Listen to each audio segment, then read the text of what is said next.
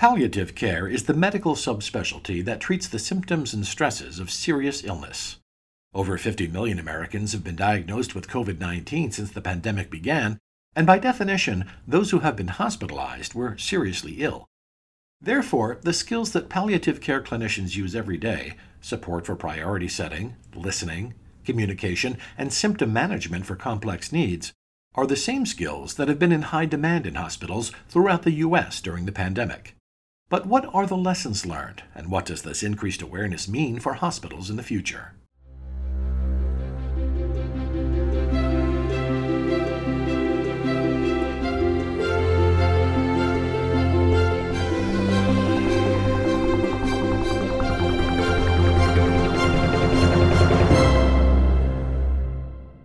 Welcome to Advancing Health, a podcast from the American Hospital Association. I'm Tom Hetterly with AHA Communications. In this podcast, the AHA and the Center to Advance Palliative Care, or CAPC, are brought together by the AHA's Living Learning Network. That's a CDC-funded, peer-to-peer community of healthcare professionals dedicated to helping hospitals and health systems recover, rebuild, and reimagine the future of care. The following audio is from a live virtual event held in November 2021 and is the first episode of this two-part series. Hosted by AHA Vice President of Clinical Quality Marie Clary Fishman, the esteemed group of panelists includes CAPC CEO Bryn Bowman, AHA's EVP and COO Michelle Hood, Medical Director of Palliative Services and Associate Professor of Medicine at Virginia Commonwealth University, Dr. Danielle Norica, and Professor and Chair of the Brookdale Department of Geriatrics and Palliative Medicine at Mount Sinai, Dr. R. Sean Morrison. Hello, and greetings, everyone. Thank you so much for joining us today for this really important collaborative between the American Hospital Association and the Center to Advance Palliative Care. We really are so honored that you're here today. I'm Marie Clary Fishman. I'm the Vice President of Clinical Quality at the American Hospital Association. I am a nurse. Recently, I calculated it, have been for 38 years. That's pretty hard to imagine. I'm responsible currently for the grants and contracts that we do here at the American Hospital Association, working with our members and for performance improvement. I had lots of different experiences in my career, including working with home care, hospice, and palliative care, private company board. So really, this work is very important to me and very near and dear to my heart. I am also a daughter that's responsible for taking care of or being cared for by my 90-year-old father, who had his birthday last week. So we certainly live by many of the principles that are so important as we go through life together. So I would really like to start out by giving some time to Michelle and to Bryn to reflect on palliative care during COVID, and for Michelle really to reflect on what the AHA's observations are and what some of the key learnings and challenges are that we are working on as we go forward in the future. Michelle? Thank you so much, Marie, and good morning or good afternoon to everyone joining us today. I'm really pleased to be part of this panel and excited to hear from my fellow panelists about their expertise and their experiences with palliative care. It's a really important subject that, as Marie said, is also near and dear to my heart, both professionally and personally. I'm sure that many of you, or probably most of you in the audience, have had the experience of helping a loved one through end of life. And I had my experience starting about 4 years ago when we recognized that we were dealing with a terminal condition, ending in March of 2019 when my father passed away following a very long and difficult journey with Alzheimer's disease. My 4 siblings and I recently were discussing that challenge and the whole journey of searching for a diagnosis, addressing his multiple care needs, helping our mother through all the emotional and logistical pieces of the experience, and then, that long final goodbye. And we certainly agreed that it was really not until the palliative care team became fully engaged with my family's care that we felt comfortable that we had the right experience and expertise surrounding us to help us make good decisions for both my dad and my mom. So what a blessing palliative care was for me personally. Professionally, I've had the honor of serving as a VP, a EVP, a Chief Operating Officer, and a CEO of 5 different hospitals and health systems across my career, from academic teaching hospitals to national and regional healthcare integrated delivery systems and urban and rural settings. So I kind of have seen it all. But in each of these settings, and like Marie, I hate to think about the years, but I just celebrated earlier in 2021 being in this field for 40 years. And what a change I've seen over those 40 years in so many areas. But in each of the settings that I've had the pleasure of working with, and certainly now here at the AHA, I've been actively engaged in building and then improving systems of care to address the emotional, physical, behavioral, and spiritual needs of patients with chronic illnesses. And this practice has come such a long way over the years, and I really look forward to our conversation today to help us look forward as to what's coming next and how do we take advantage of what we've learned during COVID to further advance the continued contributions that this field will make to our common vision of the highest quality of care for all at every stage of life. As Marie mentioned, the AHA has had quite a journey through COVID. I did join the second week of March of 2020 and felt like a jump into the deep end of the pool for sure. Had the advantage of having been an AHA member organization for all of my career actually, and having just come off serving as one of the board members for the AHA board right before at the end of 2019, I finished my term.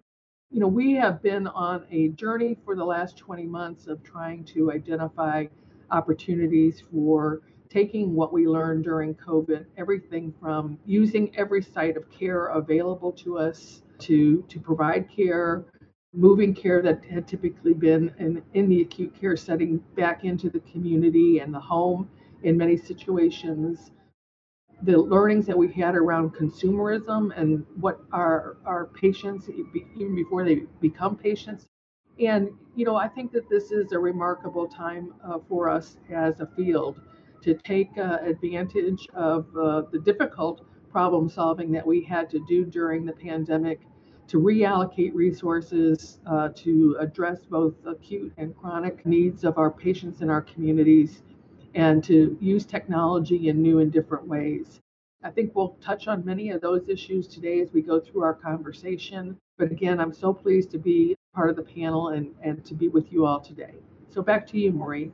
Thank you, Michelle, and thank you for sharing your personal, professional reflections. And I know that so many of things, as you said, are personal experiences for all of us, and that really brings things home. So, Bryn Bowman, can I ask you to share your reflections? You've been part of the CAPC world for some time, and I know that palliative care is also near and dear to your heart. So would you also like to share with us?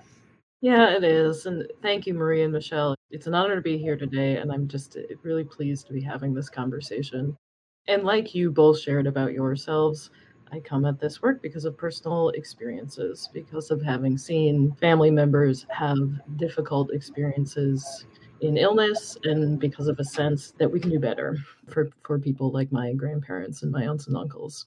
So I joined CAPC 8 years ago and assumed this role, Michelle, just about when you did, near the beginning of the pandemic. So we have a real sense for timing. But I'm going to spend just a minute explaining who CAPC is and what we do, and then speak briefly about our national observations of what was happening in the world of palliative care during COVID-19. And I know my colleagues, Dr. Morrison and Dr. Norika, will share their experiences from the point of view of a health system and what was happening on the ground.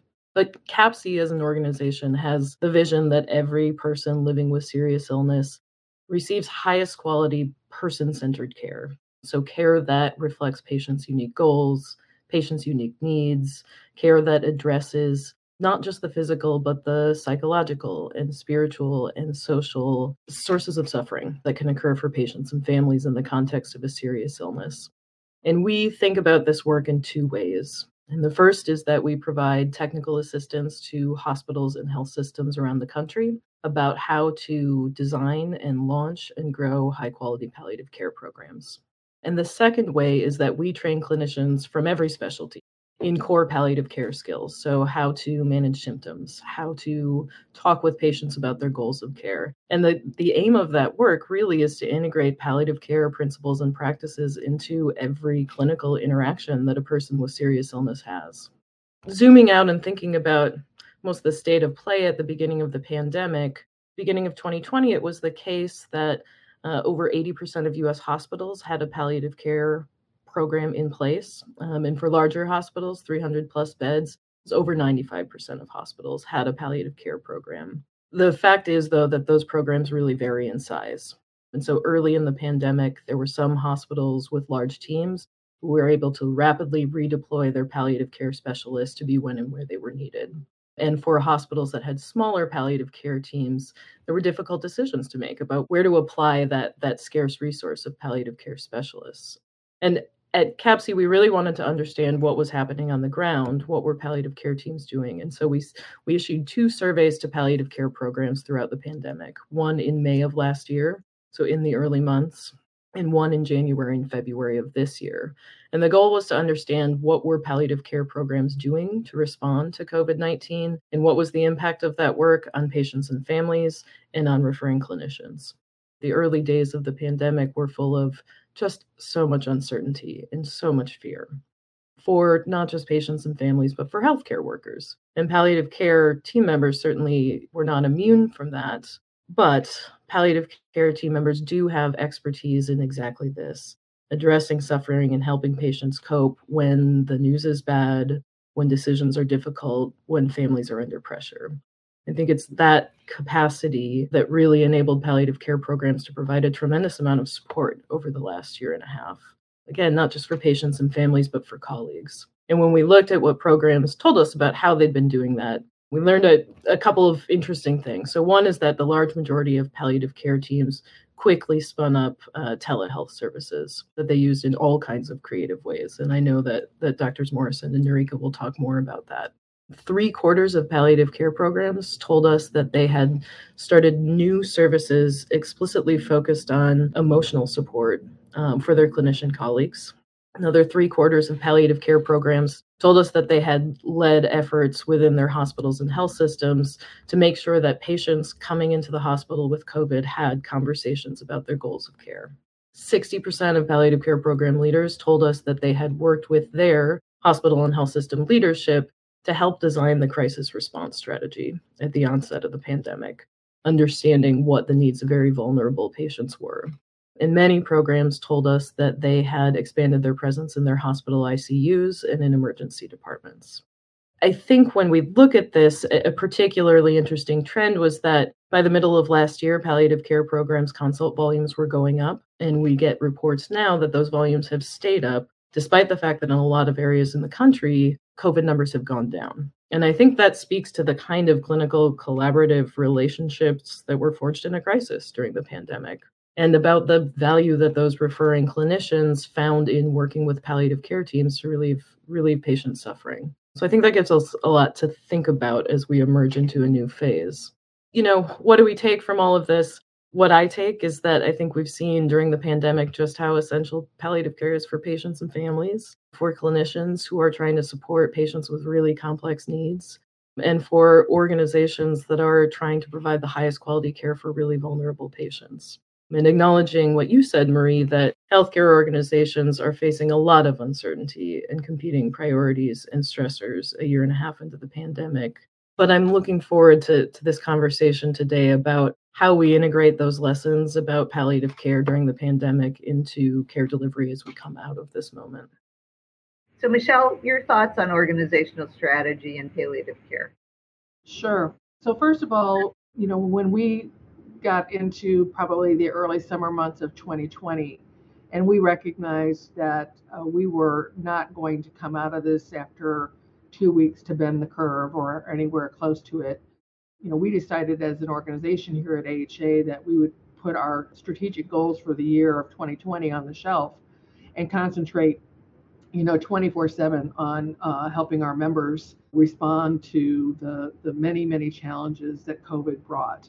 And of course, as Bryn so eloquently discussed, the challenges were everything from, keeping people well to the degree that we could before we had a vaccine, and encouraging all the public health components of the community health at that point in time, to educating our members and problem solving with them around access to PPE and then to testing. And we can go back and think about that. Seems like a decade ago that we were dealing with those challenges, but as we went through every phase of COVID, we continue to amass lessons learned, and hopefully that experience is going to serve us well going forward, because we're still in the midst of a public health emergency that I think we're going to continue to live with for some time. And then, of course, it's opened our eyes to the fact that what's coming next, right, as we look around the corner.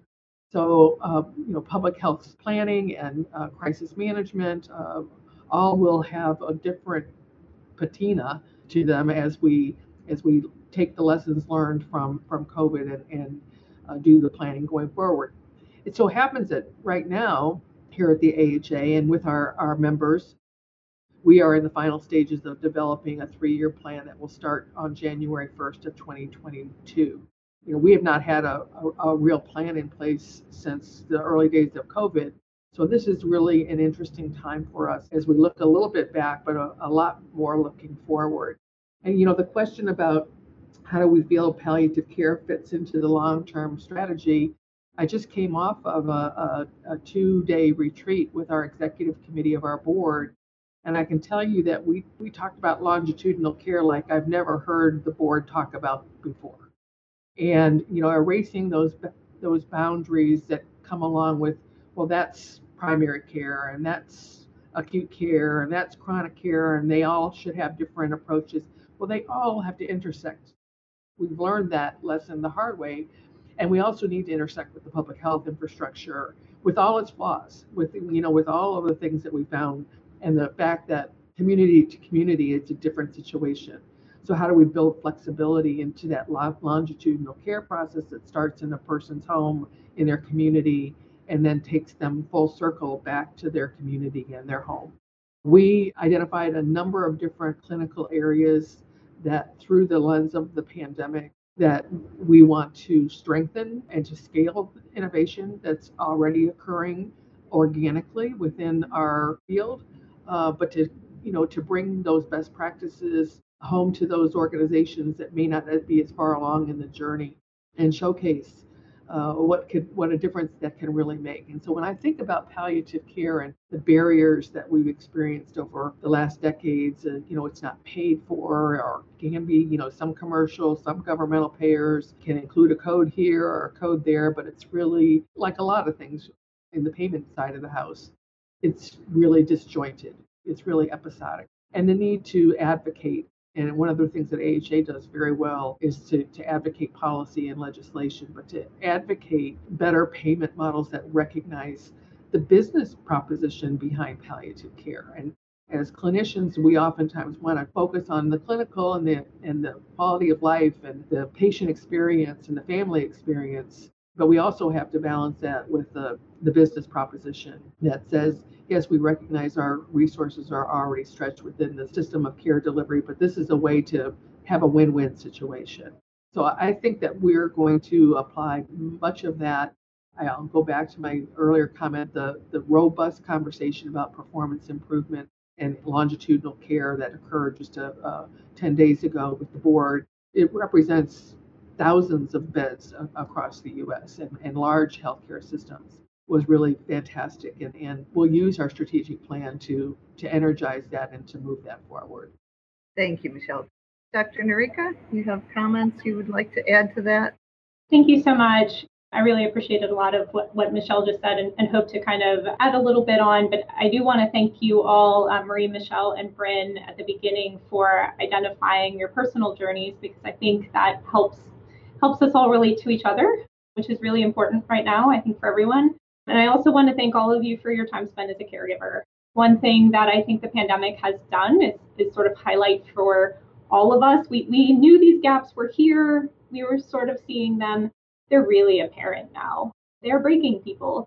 And the support that we give for caregivers, we all know, is one of the gaps in our system. So thank you all for the caregiving that you have done for your family, And thank you all for the support that you're giving to all of us so that we can take care of our patients and families in the best way possible.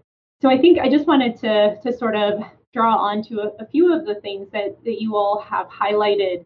And one of them, as we look at barriers, is the breadth of your network is always, I always love to see how you kind of address every hospital from the smallest rural to the biggest academic center when you are, kind of planning support or planning educational opportunities. And in our system, I've had the absolute pleasure to partner with the rural hospitals that are part of VCU's health system. I think one of the things you learn really quickly is that an academic center has much different palliative needs, potentially same sort of patients, but different sort of palliative structure and system needs than a rural hospital does. But there's great opportunities for partnership there. And one of the pieces of my role that I enjoy the most is my ability to partner with our rural hospitals that don't have providers for palliative per se, as Bryn kind of identified, that's sometimes a gap for our rural hospitals. It's hard to sort of replicate that model. But if our team here at the academic hospital, now that we're all more comfortable with telemedicine, can partner with nurses who have been specially trained in rural hospitals, there is actually a lot we can accomplish together. And I think both sides get to learn, which is a great outcome. I think when everyone looks at the model we use here, they say, oh, okay, well, they're learning a lot from you. And I said, well, okay, I hope so, but I've learned a ton from them. And actually, the joke has become that sometimes we do pilot projects down at our rural hospital because they get things done faster than we do here. So Erin can turn around a project in a few weeks or a month, and I'll be here until the end of forever sometimes, getting all the sign-offs and all the silos and everyone else to sort of be able to be on the same page. So I think those partnerships help us all to learn, and really for those of us who practice in big academic centers where there are colleagues of yours that you have never met in other subspecialties, no matter how long you've been here, the value of community is really pronounced in rural areas, and I think it's a great reminder to all of us how much of a strength that is. Another piece that I'm really glad you've all mentioned a few times, and it's something that's becoming near and dear to my heart, is telemedicine. And I say this, and some of y'all on the line are going to want to throw something at me, which is fine. The great part about doing everything on screens is you can throw stuff at me, and it's okay. We're all fine. You got some stress out, and I'm still okay. But as we're all very tired, and I know we are all very tired, and when I say, hey, we get this great opportunity to be flexible, everybody's like, take your flexible, and I get that. I absolutely get that. But you imagine a world now, because we've done so many things differently, where, Michelle, I was thrilled to hear of kind of how do you really practice it. Our hospitals focused on practicing longitudinally because it's actually what's best for the hospital and the entire system attached to it. And what a great opportunity to use telemedicine and integrate it, not in a haphazard way, not in a we have to do this so we're just going to get it done way that we all did to get through the pandemic, but in a really thoughtful way that targets the needs of our patients and families and systems. And I think, I'm really looking forward. I know Bryn and others at CAPC are ahead of the curve and trying to figure out how we're going to help everyone put together programs that make sense in that regard. There's a lot of operations and other pieces you have to think about when you build those models, and it very much depends on what the reimbursement is. So again, thank you, Michelle, for your advocacy and everyone at the AHA, because we are going to need that. This makes sense for patients and families. It makes a whole lot of sense. So what we need to do then is, with that support, figure out how we can integrate it most seamlessly for patients and families. Sometimes they need that in-person visit. This is palliative.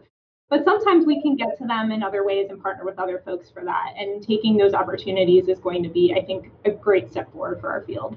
And then I just wanted to highlight one last thing. I think, when we refer to the crisis standards of care piece, which I participated in here, like many others at other institutions, when you start learning, because I was in the military many years ago, and their take on crisis standards of care is, of course, a little different. But I didn't know as much about the concept as I do now. And I think sitting down with the chair of ethics here and sort of starting to learn, and you see this common theme of, we need this basis of trust to found this all on. And he and I sort of looked at each other and said, uh-oh, we have some barriers here.